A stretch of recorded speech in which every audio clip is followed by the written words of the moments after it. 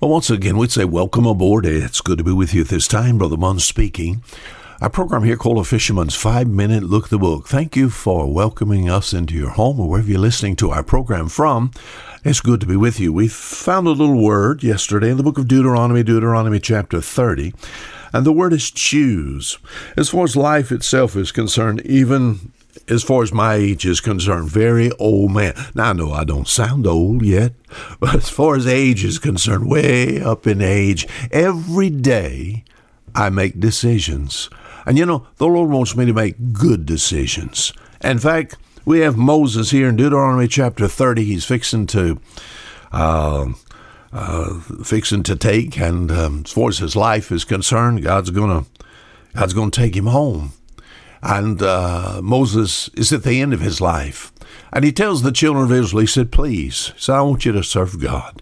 Serve God, serve God. Choose to serve God. Well, let me read my verse. Deuteronomy chapter 30, verse 19. Moses said, I call heaven and earth to record this day against you that I have set before you life and death, blessing and cursing. Now here's my word. Therefore, choose life, that both thou and thy seed may live. Moses says, please, serve God. Choose the right thing. What choices is before us? Life and death, blessing and cursing. We think about life made up of many a decision.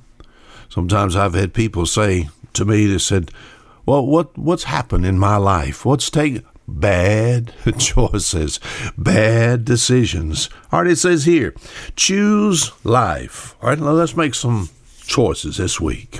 Some good decisions, all right? The first decision I need to make is to choose life. The only way to get God's hand engaged to help with the decisions of life is to first be saved, become a child of God.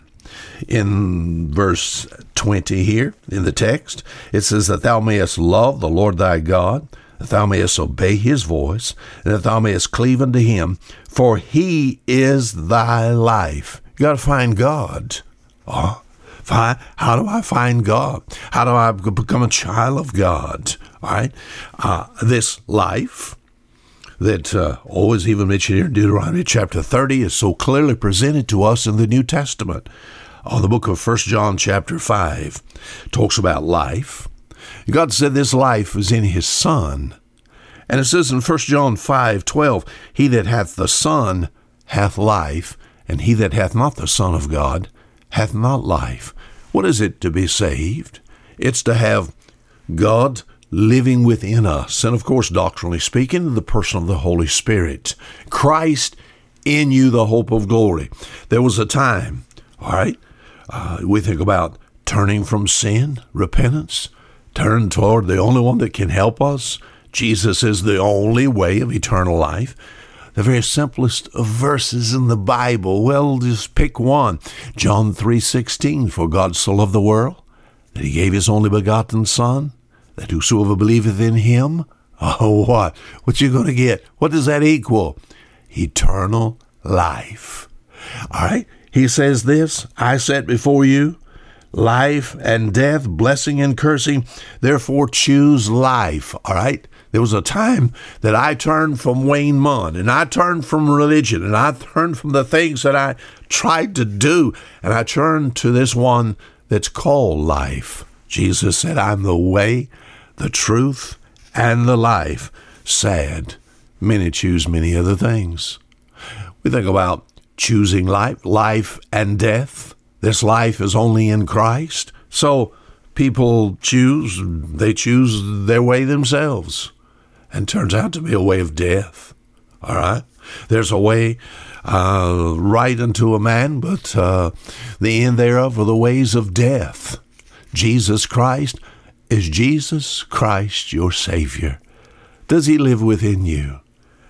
Have you made that choice to serve him? Have you made that choice to have him as your Savior? The only way to get God's hand again engaged to help me with the decisions of life every day is to be saved.